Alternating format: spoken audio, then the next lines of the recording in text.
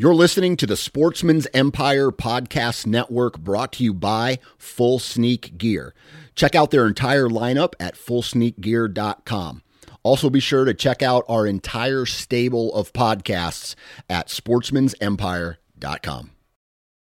New from Moultrie Mobile, the Feed Hub offers first-of-its-kind cellular connection and control for nearly any spin cast feeder on the market. When used with the Moultrie Mobile app, you can monitor feed and battery levels, run feeders on demand, receive alerts when feeders are clogged, and remotely adjust feeding times.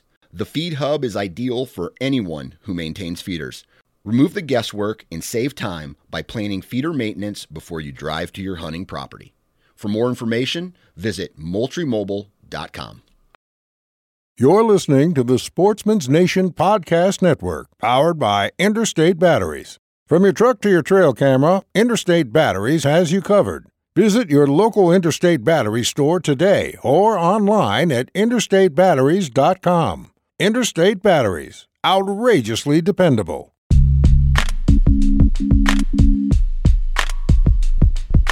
Welcome to the Nine Finger Chronicles podcast, brought to you by Exodus Trail Cameras, the #1 podcast for bow hunting product information and hunting stories from across the nation. And now, here's your nine-fingered host, Dan Johnson. All right, everybody, welcome back to the Nine Finger Chronicles podcast, brought to you by Exodus Trail Cameras. Today, we have a hunter profile podcast. It's a really, really good one. We're going to be talking with John Hudspeth from Oklahoma, and he's going to talk about how he grew up hunting in North Texas and hunting some southern Oklahoma ground as well. He's going to talk about the terrain. He's going to talk about what he's done to that terrain to improve the habitat, like food plots and some other habitat work. He's going to talk about, growing up as a kid, how he started to hunt, why he started to hunt, how he kind of, like most of us, cannonballed into it. He's going to talk a little bit about how Oklahoma, the state, is becoming kind of that big buck sleeper state with multiple 200-inch deer taken in 2017. So we're going to cover a little bit about everything on this podcast.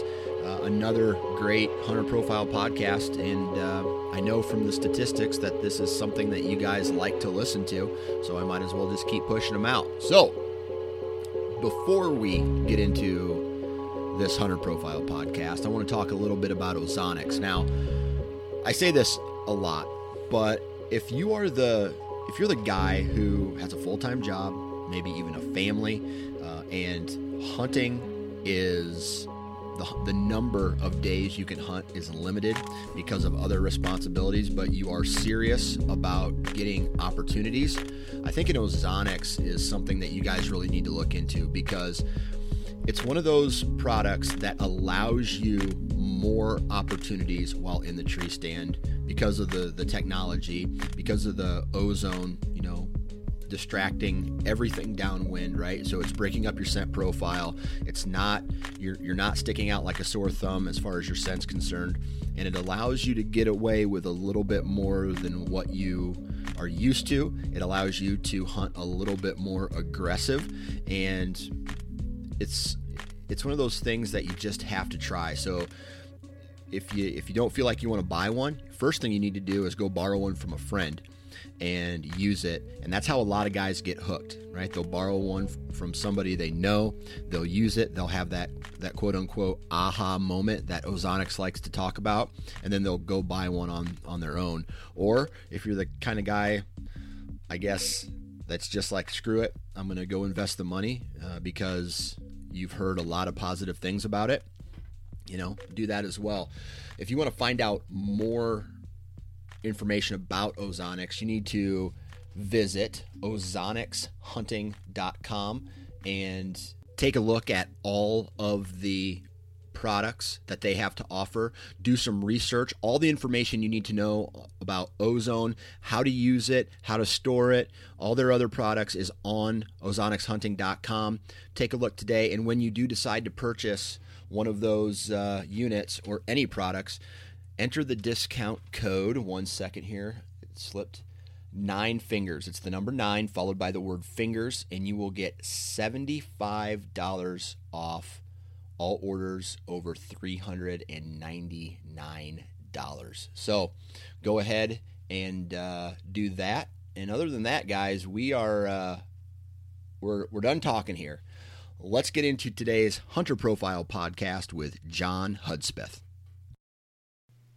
All right, everyone, on the phone with me right now, Mr. John Hudspeth. How you doing today, John? I'm doing great. How are you? I can't complain, man. What's going on down in Texas? Not a whole lot. Had to get some cows out of our bull pasture this morning, but it's a nice, beautiful day, so no complaints. Nice. So let's transition right into that. Where do you live in Texas, and what do you do for a living? So I grew up just north of the Dallas-Fort Worth area. So I'm about an hour from Dallas-Fort Worth and about an hour from the Red River, which is the Texas-Oklahoma border. And so I was born and raised there. The last little over a year, I've actually been living just across the border in Oklahoma. Okay. My brother got out of the Army last November and decided he wanted to start cattle ranching, which we'd kind of done growing up. And so I've been up here helping him for about the last year and a half or so. So you're officially a cattle rancher now. I am. So it's hard work, but it's rewarding, and it feeds into my hunting habit really well. So. That's good. So I take it, obviously cattle need land to I guess feed, and you raise cattle, and also on that land white-tailed deer live. So you're kind of out and about in it all the time. That's right. Yeah, we actually have 2 properties. Both of them are just over 1,000 acres. The property where me and my dad kind of stay and operate is a lot more wooded. We actually bought it more as a recreational type place. And then when my brother moved back and wanted to start ranching, we bought another place, and it's more strictly cows. So it's pretty wide open, pretty hilly. But oddly enough, I've recently found out that he actually has larger deer over there. The places are about 45 minutes apart. So it's been an interesting transition, but I'm loving it. Yeah, and being here all the time definitely has its advantages. It's kind of scouting all the time, basically. So it's been really enjoyable. Right. So you just recently, how many years now have you been hunting in Oklahoma as opposed to Texas? So I've actually been hunting in Oklahoma for about 8 years now. My grandpa had a place before we had this place. So it was only about an hour and a half away from home. So basically I'd finish my football game on Friday night, and I'd drive up there and I'd sleep in my truck, and I'd hunt Saturday and Sunday morning and then drive back for school again on Monday. And so that's when I really got serious about hunting. And then we bought this place about 4 years ago. So that was the first time I really had a place of my own that, I was in control of, to where I could start doing some management and stuff like that. And then we just bought my brother's place last October, I'm sorry. And so I actually killed the biggest buck of my life over there in 2016, kind of on a fluke. And then this last year, it kind of kicked my butt, really. It's just a lot different from what I've been hunting, more open hills. The guy that we bought it from, he was strictly a cattle rancher. He had no interest in hunting. So he actually clear cut the entire property. And so, there's really no trees you can put a tree stand in. It's a lot of it, or not a lot of it, but part of it is grown back up in cedars. So it provides cover, but again, you can't get a tree stand. So it's a lot of ground hunting. And so the deer over there kind of made a fool out of me this year. But I still had a pretty good season here on our property. So Cool. So that's kind of what I want to talk to you a little bit about everything. I guess we'll call this a BS session today, but kind of mixed with a hunter profile, whatever. But okay. I want to talk to you a little bit about everything that we just mentioned and then some. Okay. And I think the best place to start is, this email that you sent me, right? Mm-hmm. And in this email, you go on to say, I grew up hunting in North Texas, which is very different from South Texas, Right. where all the hunting television shows take place. Mm-hmm. So what I want to know is, what is the difference between North Texas and South Texas as far as whitetails are concerned? Okay. I guess, if I had to use one word, it would just be rainfall. South Texas, they may get 10 to 12 inches of rain a year. And up here where I am, we get, 30 to 40 inches of rain. So we are not your stereotypical Texas up here. It's green. We have, trees. We have big hardwood trees. There's farming. Whereas, South Texas and what you see on TV, it's, sand and brush and mesquites and that type of thing. So I guess we have more of a stereotypical hunting type scenario as opposed to South Texas. Gotcha. And then also, it's still legal to use corn feeders and bait and stuff up here, but just because of the rainfall, there's more food. It's more plentiful. So, in South Texas, you throw a bag of corn on the ground, it's going to be gone, a couple hours later, just because they're so much more reliant on that as a food source. Whereas up here, we have clover and agriculture and browse. And so it's a lot more of your typical hunting scenario as opposed to South Texas. Gotcha. So I'm just assuming, because I have no idea, but the more rainfall that you guys get probably translates into a better deer herd, not only from just a health standpoint, but for just the habitat being able to support not only a healthier herd, but like potentially growing into bigger bucks. Is that accurate? It is. It's very up here. We don't see it quite as much, but down in South Texas, it is almost directly related to rain. If they have a drought year, like it's almost guaranteed that you're going to have smaller bucks that year, antler wise. Not always, and a lot of it, if they're supplemental feeding and providing water or have good water sources, that helps a lot. But as a whole, you can see some pretty big swings just related to rainfall. Gotcha. So you're not on the farm, or the areas that you grew up hunting, right. Rain wasn't, drought or rain wasn't necessarily a big concern. Not too big, no. We definitely get some droughts, but overall, we're a lot more wet than the typical South Texas. So. Okay. So it almost sounds like you've described in the North Texas anyway, from where you're used to hunting, an almost Midwestern like landscape with your ag and your hardwood timbers and your fingers and draws and whatnot. Yep. I was about to bring it up. You kind of almost started to there. Like, we have a lot more ranch here where, you always hear in the Midwest people talking about their farm. Yeah. It's a lot less. We still have a decent amount of ag, but a lot more cattle ranches, and it's obviously a lot flatter. And so, a lot of times you have some little groups of trees, and then like your creeks, usually your creeks are covered in trees, and that's where you see a lot of your deer movement. And there's in a wide open cattle pasture, there's just not a whole lot to offer a white-tailed deer. And so, a lot of people like to have a little bit of a mixture. They like their open ground for their cows, and the people who hunt will tuck away some pockets of trees just to give their place of deer to get away from the cows. Gotcha. So you said you were kind of in that Dallas-Fort Worth area, and I'm just looking on a map here. Mm-hmm. And the Google map that I'm using, the color goes from the greenish type landscape in eastern Texas, and then you start getting into like Abilene and Lubbock and Midland. It starts to turn into more of a drier climate. Right. Does the deer hunting change as the landscape changes throughout the state?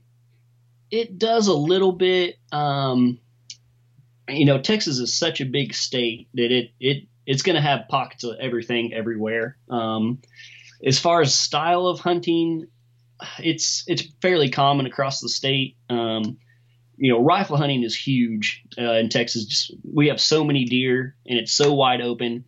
Our rifle season usually starts the first weekend in November, and they actually just made it statewide that I believe the rifle season is going to go all the way through January now statewide. Whoa. So, you have a 3-month long rifle season. And so there's really no big reason to bow hunt for a lot of people because, the rut is usually mid to late November, or in South Texas, December, maybe even January.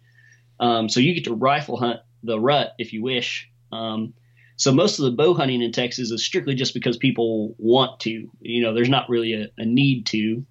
And so as a whole, most of Texas, I would say, is probably more into rifle hunting. But you're definitely starting to get a lot of hardcore bow hunters as well. Right. Well, I mean, in just looking at the state with the cattle operations and what you see, a lot of flat ground, like when I think of Iowa, I think of a lot of tree stand hunting. Right. When I think of Texas, I think of shooting house, and not necessarily the habitat conducive for tree stand hunting, which would tell me right then and there, if you're able to see a long ways, a gun would probably be a better weapon to use because you're trying to reach out longer distances. Right. Yeah. So, I hunt out of mostly tree stands. I'm pretty much a hardcore bow hunter now.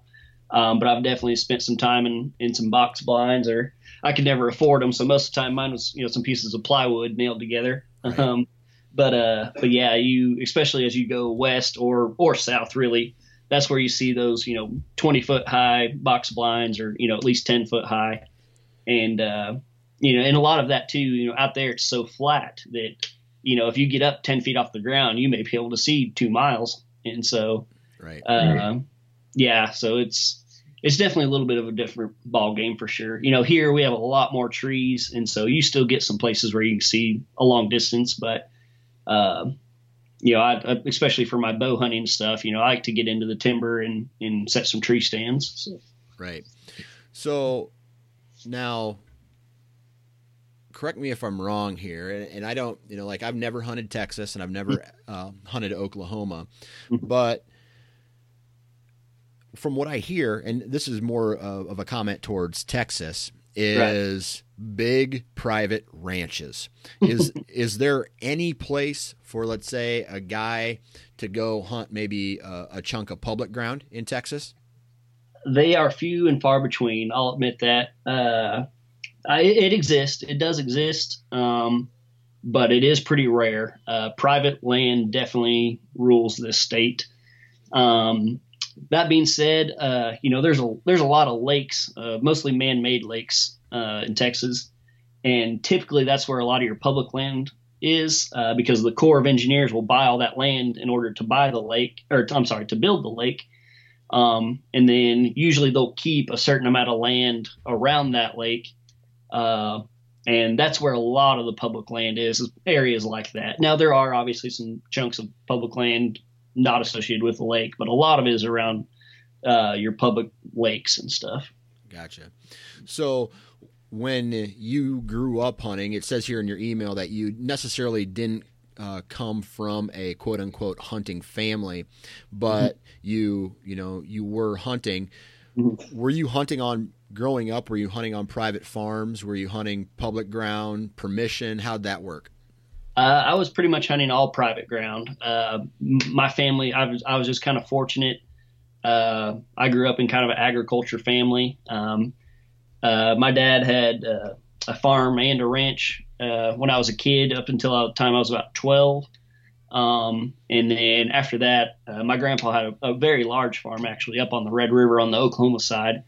And so I started hunting on our little place. And to be honest, I never have, and to this day have not seen a deer on that property.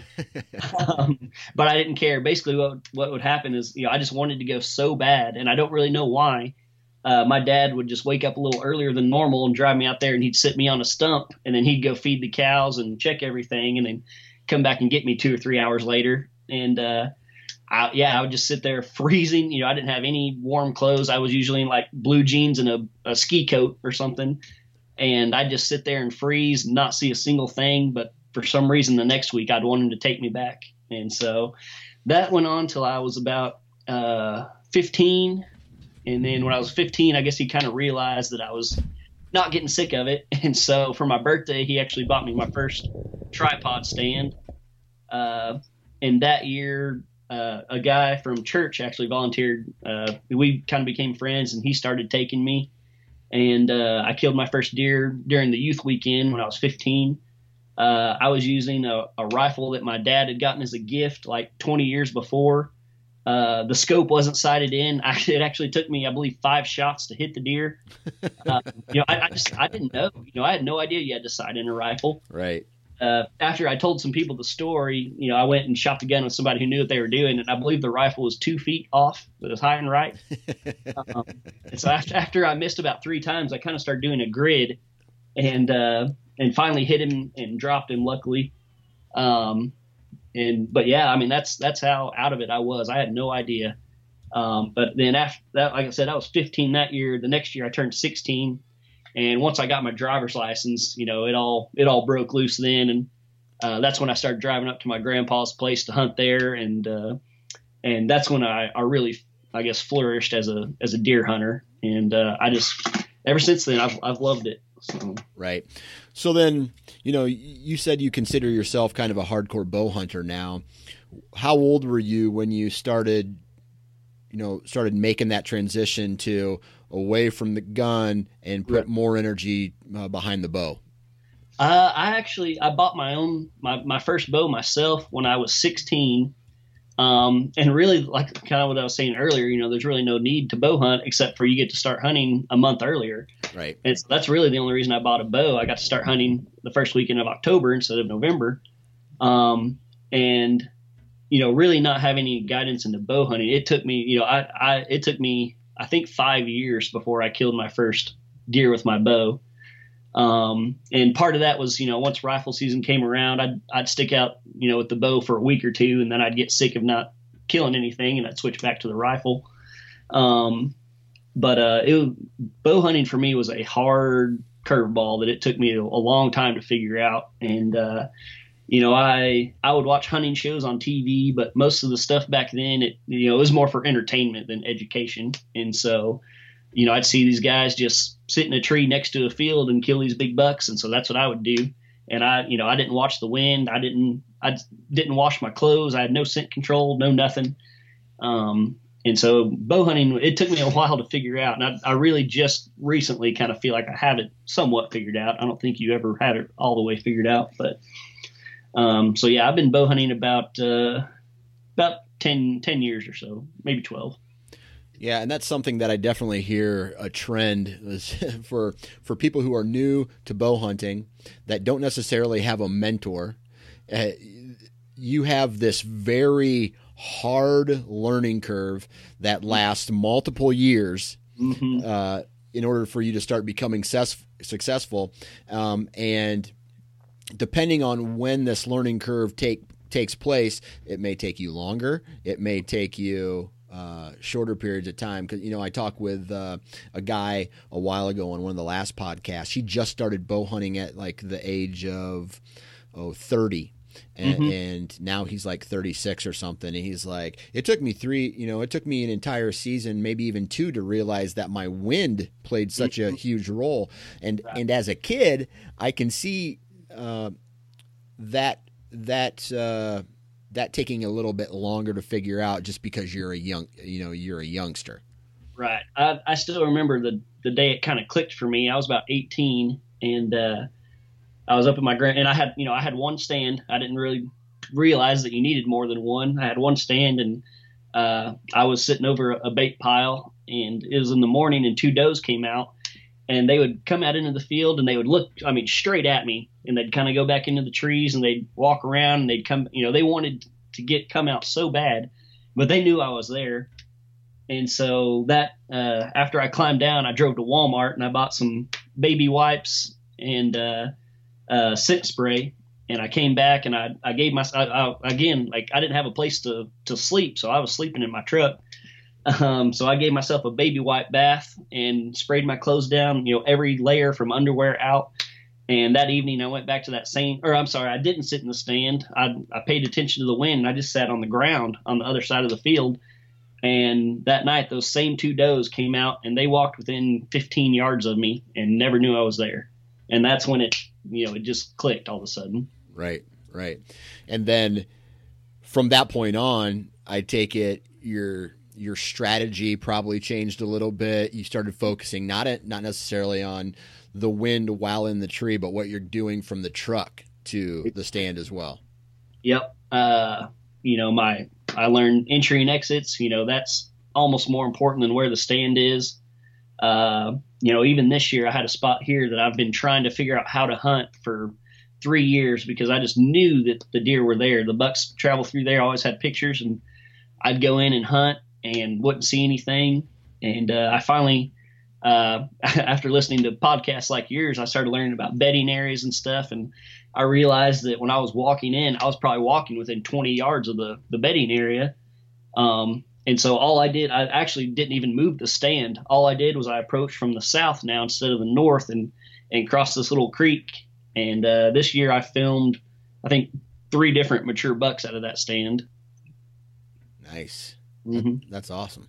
Mm-hmm. And it's pretty gratifying, not necessarily getting a kill or or shooting a deer, but knowing that you made a simple adjustment to your just how you access a hunting location, maybe change your tree stand a little bit, but then you see the deer, and it makes you just for me anyway, if I'm not seeing deer out of a particular stand, the next year I know it's good because the sign's there, so I'll adjust my entry route. You start seeing deer, and the next thing you know, you're recalculating every tree you've ever sat in your mind, and you're just like, oh my God, I gotta change the game.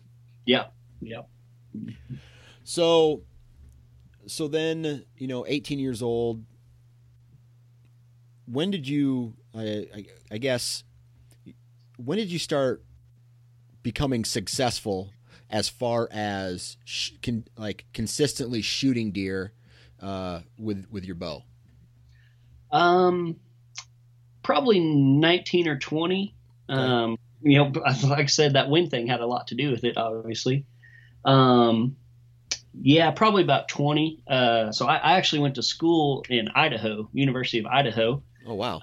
Yeah, I was, I'm an outdoorsy guy. I wanted to try something new. And so I went to the mountains. And so really the only time I got to whitetail hunt was when I came home for Thanksgiving break and Christmas break.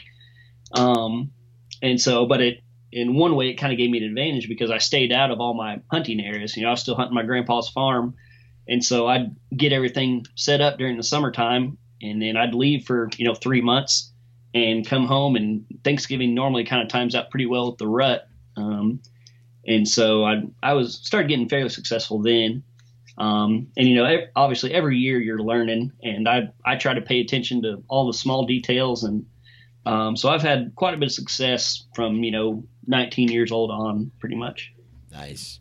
Mm-hmm. Nice. So Texas, when I think Texas, I think feeders, right? Right. Did baiting, obviously baiting is legal, but is baiting do you throw that into your regimen as far as strategy is concerned?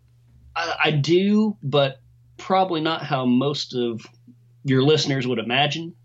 I definitely have a few stands that are set up 20 yards from a feeder. But that is, you're probably not going to kill a big buck that way, especially a mature buck. They're smarter than a lot of people give them credit for. And, I think I read on a hunting forum one time, some guy was talking about how deer don't recognize feeders. They just think it's a magical tree throwing out corn. And I don't know about that, but they know that something's up there, and usually around a feeder, there's usually a lot of human scent from feeling it, checking, most people have a camera on it when they have one.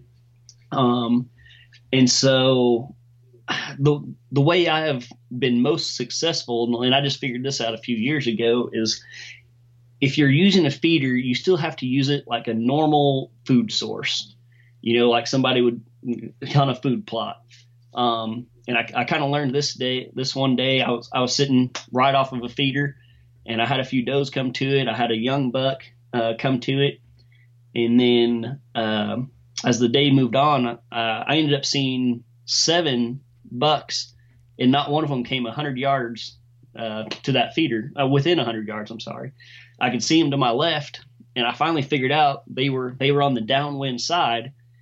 And just like a deer would move downwind of a food source and check for does, that's what they were just using that feeder instead of a food plot.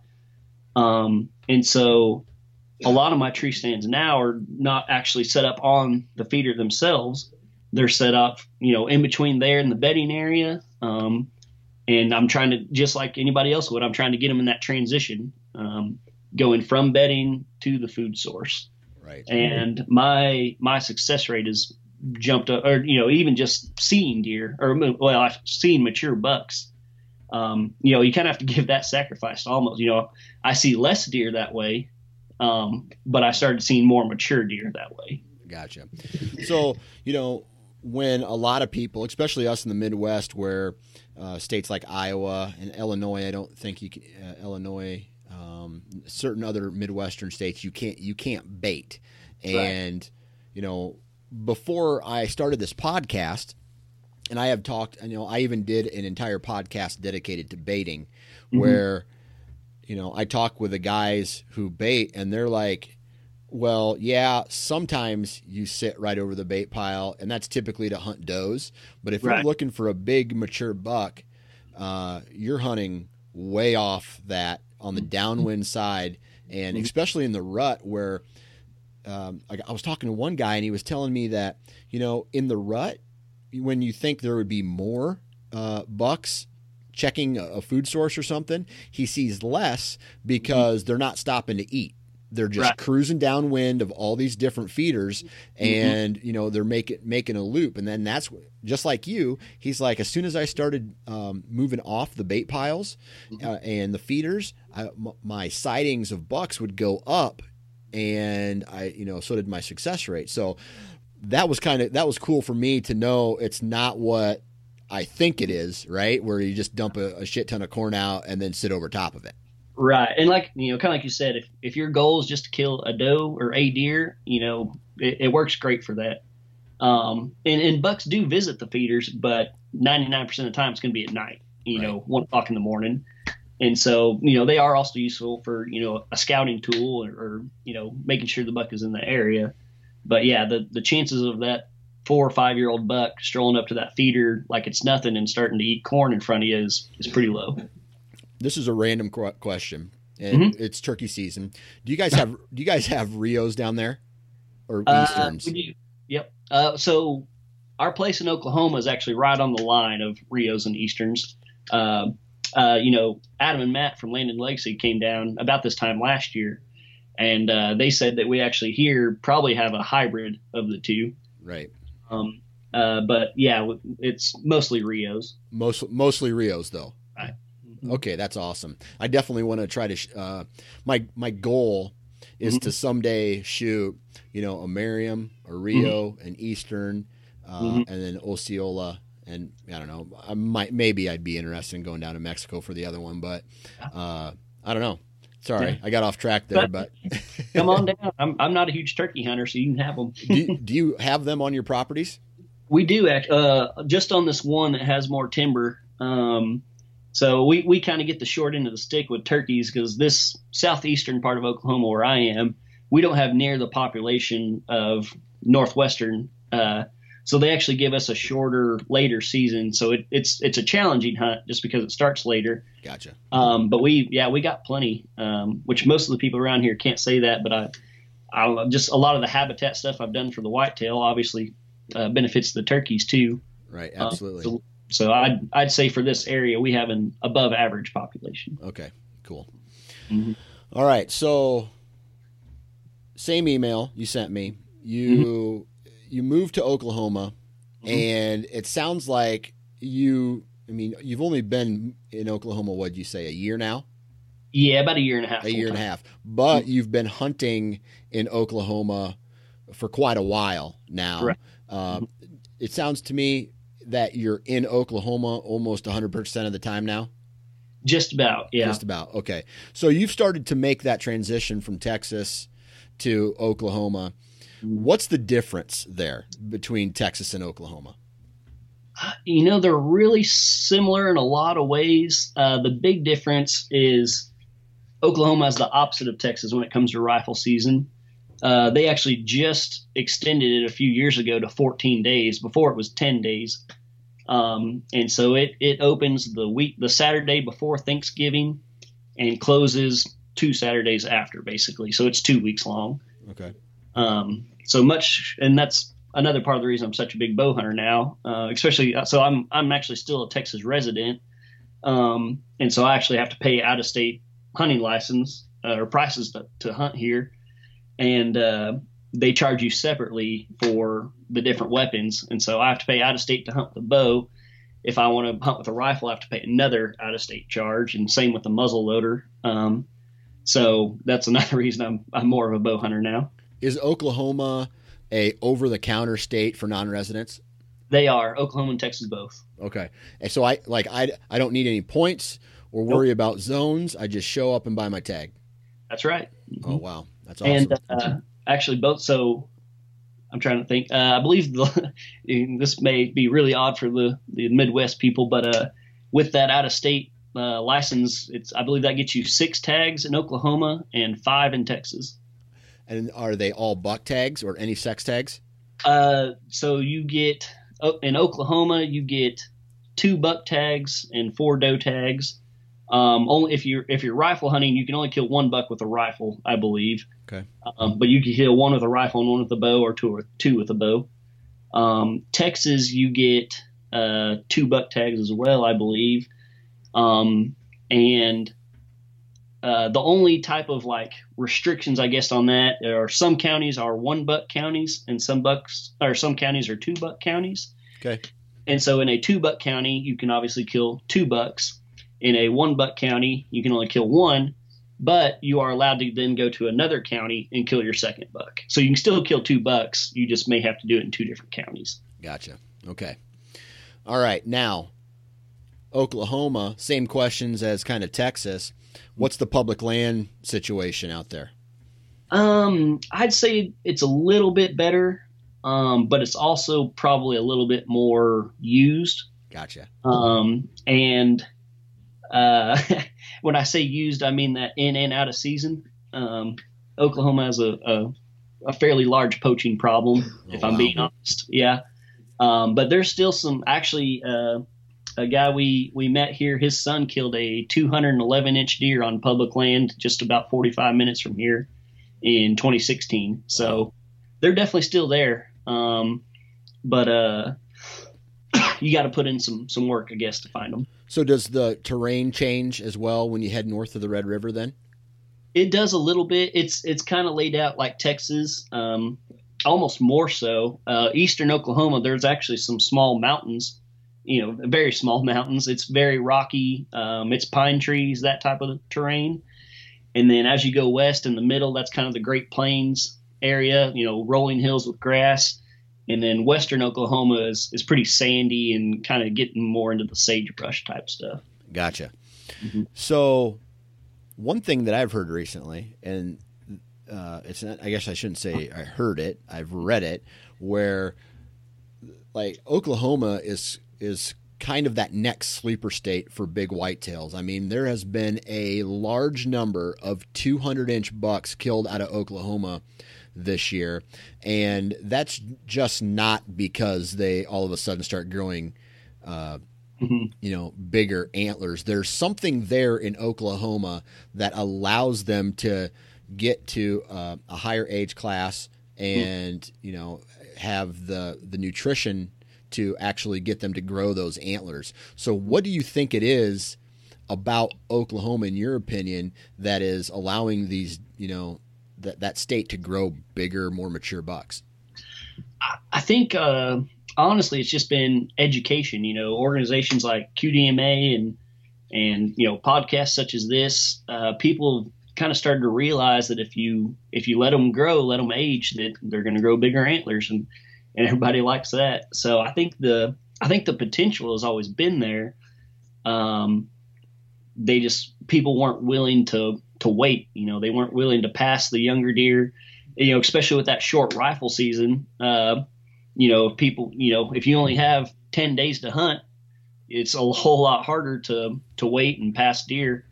And so I think just a combination of lengthening the rifle season a little bit, bow hunting becoming more popular, and just kind of a nationwide sense of deer management. I think people are just starting to realize the potential of passing younger deer. You see a lot more, food plots popping up across the state, and hunting has always been popular in Oklahoma. I think they've just kind of lacked in the management a little bit. Gotcha. What part of the state, so Iowa is kind of a bad example, but the far northeast, east, and south are kind of the good parts. Like, I want to say northwest, but I have examples everywhere in Iowa. But is there a part of Oklahoma that is superior as far as where some of these big bucks are coming out of? I'm kind of like you. I kind of have examples of big bucks all over the place. I could name a 200-inch deer, or know of a 200-inch deer that came out of all four corners. If I really had to put it down, I would say probably the middle third, going north and south. That's kind of where that line is, going from basically the Great Plains area, going from the rough stuff to the sandy stuff out west. That's just kind of that sweet spot in the middle, where they get the right amount of rainfall, but still get enough sunny days and have the right soil. There's a lot more ag in the central part of the state. So if I had to say, I'd say kind of the central part of the state. Gotcha. And that's where the ag and, just the good soil and the conditions kind of all add up. Right. Okay. And since then, since you have started dedicating more of your time into Oklahoma, has your success rate gone up, or has your success changed, to more mature or bigger antlered deer? Yeah, probably, but that's also just, because of my lack of places to hunt in Texas. Whereas I now have quite a few places to hunt in Oklahoma. Gotcha. So that has a lot to do with it. One of my buddies, he'd kill me if I said where, but in North Texas, he had in 2016, I believe he had 2 different 200-inch deer on camera. Wow. And, but the hard part about North Texas is that's kind of where the population is. And so instead of, in South Texas, it's 50,000 acres, 100,000 acres is fairly common. North Texas, it's more like the Midwest. You got 30 acres here, maybe 200 acres there, something like that. So, a guy up the creek ended up killing one of those deer. Yeah, they're everywhere, I guess is what I'm trying to say. Yeah, absolutely. Now I want to talk a little bit about hogs, because that's something that, I've never really touched on. Right. Some guys have had, like when someone says hogs to me, I don't really absorb that, because I don't have to struggle with them like some hunters in the South do.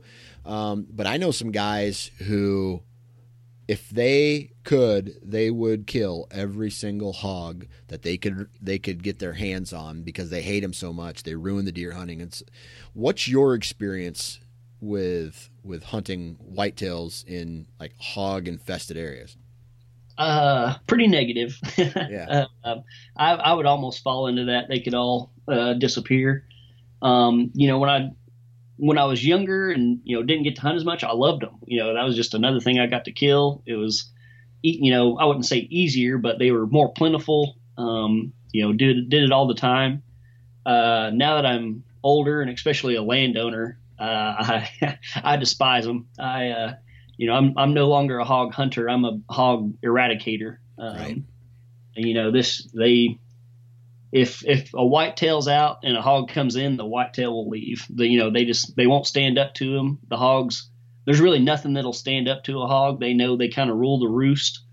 Guys who run feeders, they pretty much have to fence them off, because once the hogs move in and find that feeder, I mean, that's just their new, they'll get trained quicker than anything. They know that feeder goes off at 4:30 in the afternoon, and they're going to be there right when it goes off, and they're going to eat every kernel of corn they can find. Not only that, just the damage they do to the landscape. Talk to us about that in detail. Okay. Here we got a 200-acre hay pasture, and, you're driving that tractor along cutting hay, and all of a sudden your head hits the top of the tractor cab because big old hog rut, is out in the middle. And, when you get a group of them out there, they all kind of interlock. And so, I mean, we've had huge chunks of land just completely ruined and, worthless. And so they're a real problem. And that's because they're rooting. Right. They're eating roots, bugs, mice, anything small. Okay. So they're damaging livestock. I mean, and then from your income is now based off cattle, right? Right. Mm-hmm. From a cattle farmer standpoint, do hogs negatively impact that? They do, more from the land side. A hog's not going to attack a cow or anything. But as I meant, just tearing up the pasture, rubbing on fence posts. Again, the hay, obviously that's how we feed our cattle in the winter. And so the more they tear up, the less hay we get. And also just kind of the headache part of it, having to drive around the hog roots or tearing up equipment if you run through it. They really do some damage, so much so that, we now have a thermal scope so we can hunt them at night. I'm shooting an AR 308 with a thermal on it, so that, it's gone from one shot, one kill to just kill as many as you can, and I know that a lot of people may disagree with that and call it unethical, but that's kind of what the cards that we've been dealt. That's what we got to deal with. And right. When they're hurting your livelihood, you got to take care of them. So if you blow one's leg off and it just goes into a hole and die, that's completely okay with you.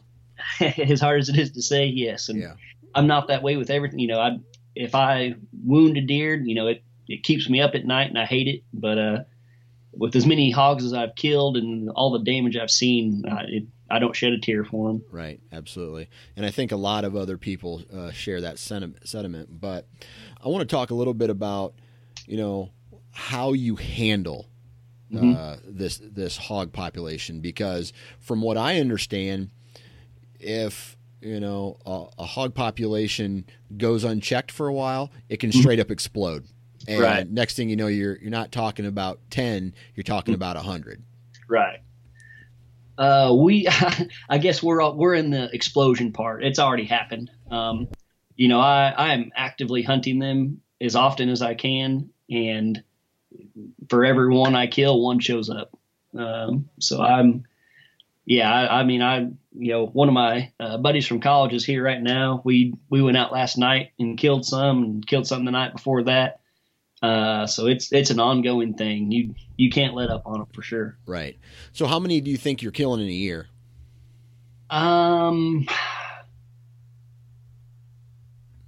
Probably. Well, we just got the thermal about a year and a half ago, and that is obviously up to my stats a little bit, but probably 20 to 30, personally. All right. Does that do a dent in the population at all? Or is that, you kill that many just to maintain it? Probably just to maintain it. Like I couldn't say we tell a difference by me killing that much. They may go away for a little while. There's been a few times where I've hunted them hard enough to where you don't see any for, maybe 2 months. But then it's just like nothing ever happened. They just come back in a wave. So. Right. So it's a big problem. It is. It's a real big problem. I think one sit, I was deer hunting and a group of hogs came in and I shot one with my bow and they ran off, and 10 minutes later a big old boar came in and I shot him with my bow, and then an hour later another big boar came in, and I guess there was enough blood on the ground at that point. He knew something was up and I didn't get a shot at the third one. But Yeah, they're real hard on they just pester you, I guess is the best word to put it, you know. So you mentioned you had the guys from Land and Legacy out there to look at your ranch and do some habitat work. Mm-hmm. How much focus, like, okay, if I said, hey, I need a land consultant to come up to Iowa, they don't even have to think or worry about what to do from a habitat management standpoint for hogs. Right. How big of a role do they play in, I guess, a habitat improvement plan for your property? They were very insightful. I was really impressed with them. You know, obviously the hog was, you know, they didn't have much experience with that, but having me there, you know, and just talking through it, we were able to get it nailed down. And, you know, some of the things they suggested, you know, I had to say, you know, I'm not sure we can do that because of the hogs. But they were still extremely, extremely helpful. Right. So yeah, I would recommend them to anybody for sure. So there's certain food plots you probably can't even plant because hogs will straight up destroy it. Right. You know, I still try, but 9 times out of 10, they're going to end up getting destroyed. And, you know, I've almost made the decision this year that I'm not going to plant any, and try to save up my money to where I can buy some, you know, basically hog wire type stuff to fence off some small food plots. Because they, you know, some of them make it, but most of them don't. Most of them end up getting torn up. Especially if you try to, like, you know, throw some corn down for the deer in a plot, you know, they basically eat the corn and then just start rooting around after they're finished. So right. It's pretty disheartening. Yeah. Yeah. Now, kind of going back, taking a step back here, what is your goal every season as far as whitetail are concerned? Recently it's been just to kill a mature buck. 4-year-old? Is that quote unquote mature in your area?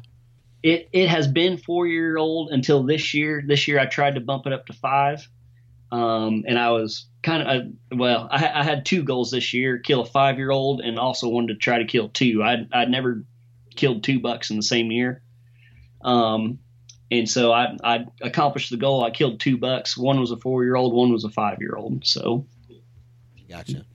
And so the goal is it just like the top tier? Or, I mean, have you gotten to a point now in your life? I just had a really cool discussion with my buddy Justin Czar from bowhunting.com about, you know, hitting a certain level where you start to pass deer that you otherwise in the past would have shot, like starting to pass 4-year-olds, like 150 class 4-year-old it would be really hard for a lot of people to pass. Right. So they get to that 5-year-old mark.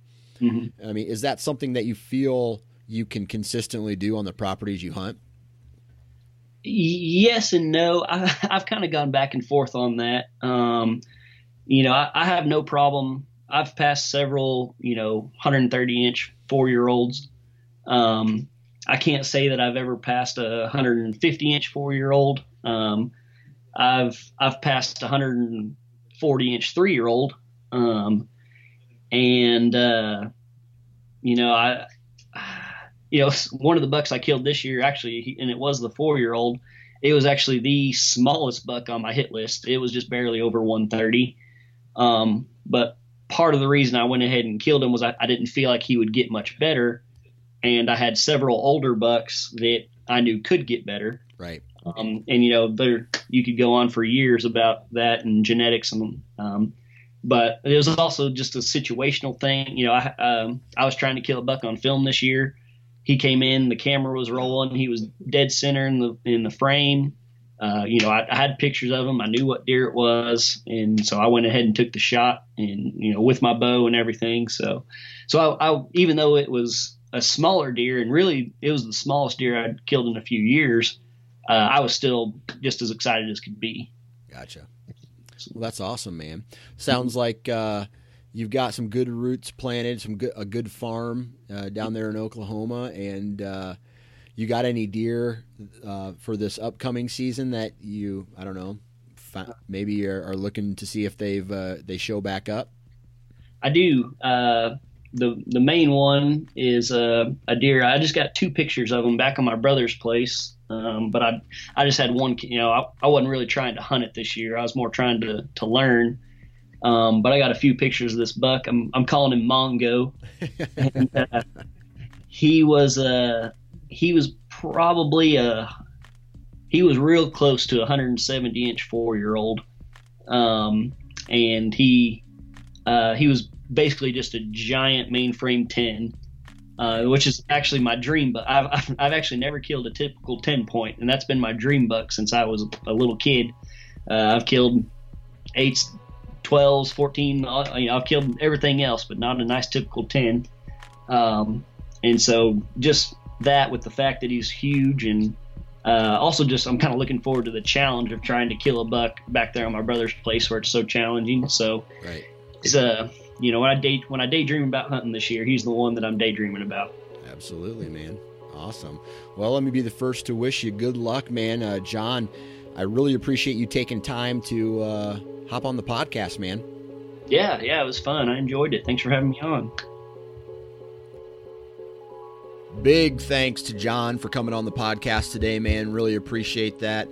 Big thanks to all of you who are consistently downloading and listening to this podcast, man. I really appreciate it. And the entire Sportsman's Nation, all the podcasts that are involved on the Sportsman's Nation. Don't forget to listen to the Big Game Western RSS feed on the Sportsman's Nation as well. So wherever you guys are downloading your podcasts, if you search Sportsman's Nation, you're going to see 2 options. You're going to see the whitetail feed, and you're going to see the Big Game Western hunting feed as well. So be sure you guys are subscribing to both of those. Huge shout out to all of you for downloading. I really appreciate that because the Sportsman's Nation is continuing to grow, and thanks to everybody who is involved in that. Huge shout out to all the partners of this podcast: Wasp, Exodus, Ripcord, Ozonics, and Lone Wolf, and network sponsor Interstate Batteries. Thank you. Go to iTunes, leave a review, or wherever you download your podcasts, leave a review. Make sure you guys are following us on social media. I say this all the time. It gets a little redundant, like a broken record, but man, we do a lot of cool things on social media. So if you're not following, you're missing. Instagram and Facebook for Nine Finger Chronicles and for the Sportsman's Nation as well. I think that's it, guys. Not too much else to say. Hopefully everybody's going to be able to get out, chase some turkeys, find some mushrooms this spring when all the snow melts and the temperatures warm up, that is. Have a good rest of your week. And remember, if you're going to be in a tree, for the love of God, people, wear your damn safety harness. Have a good week.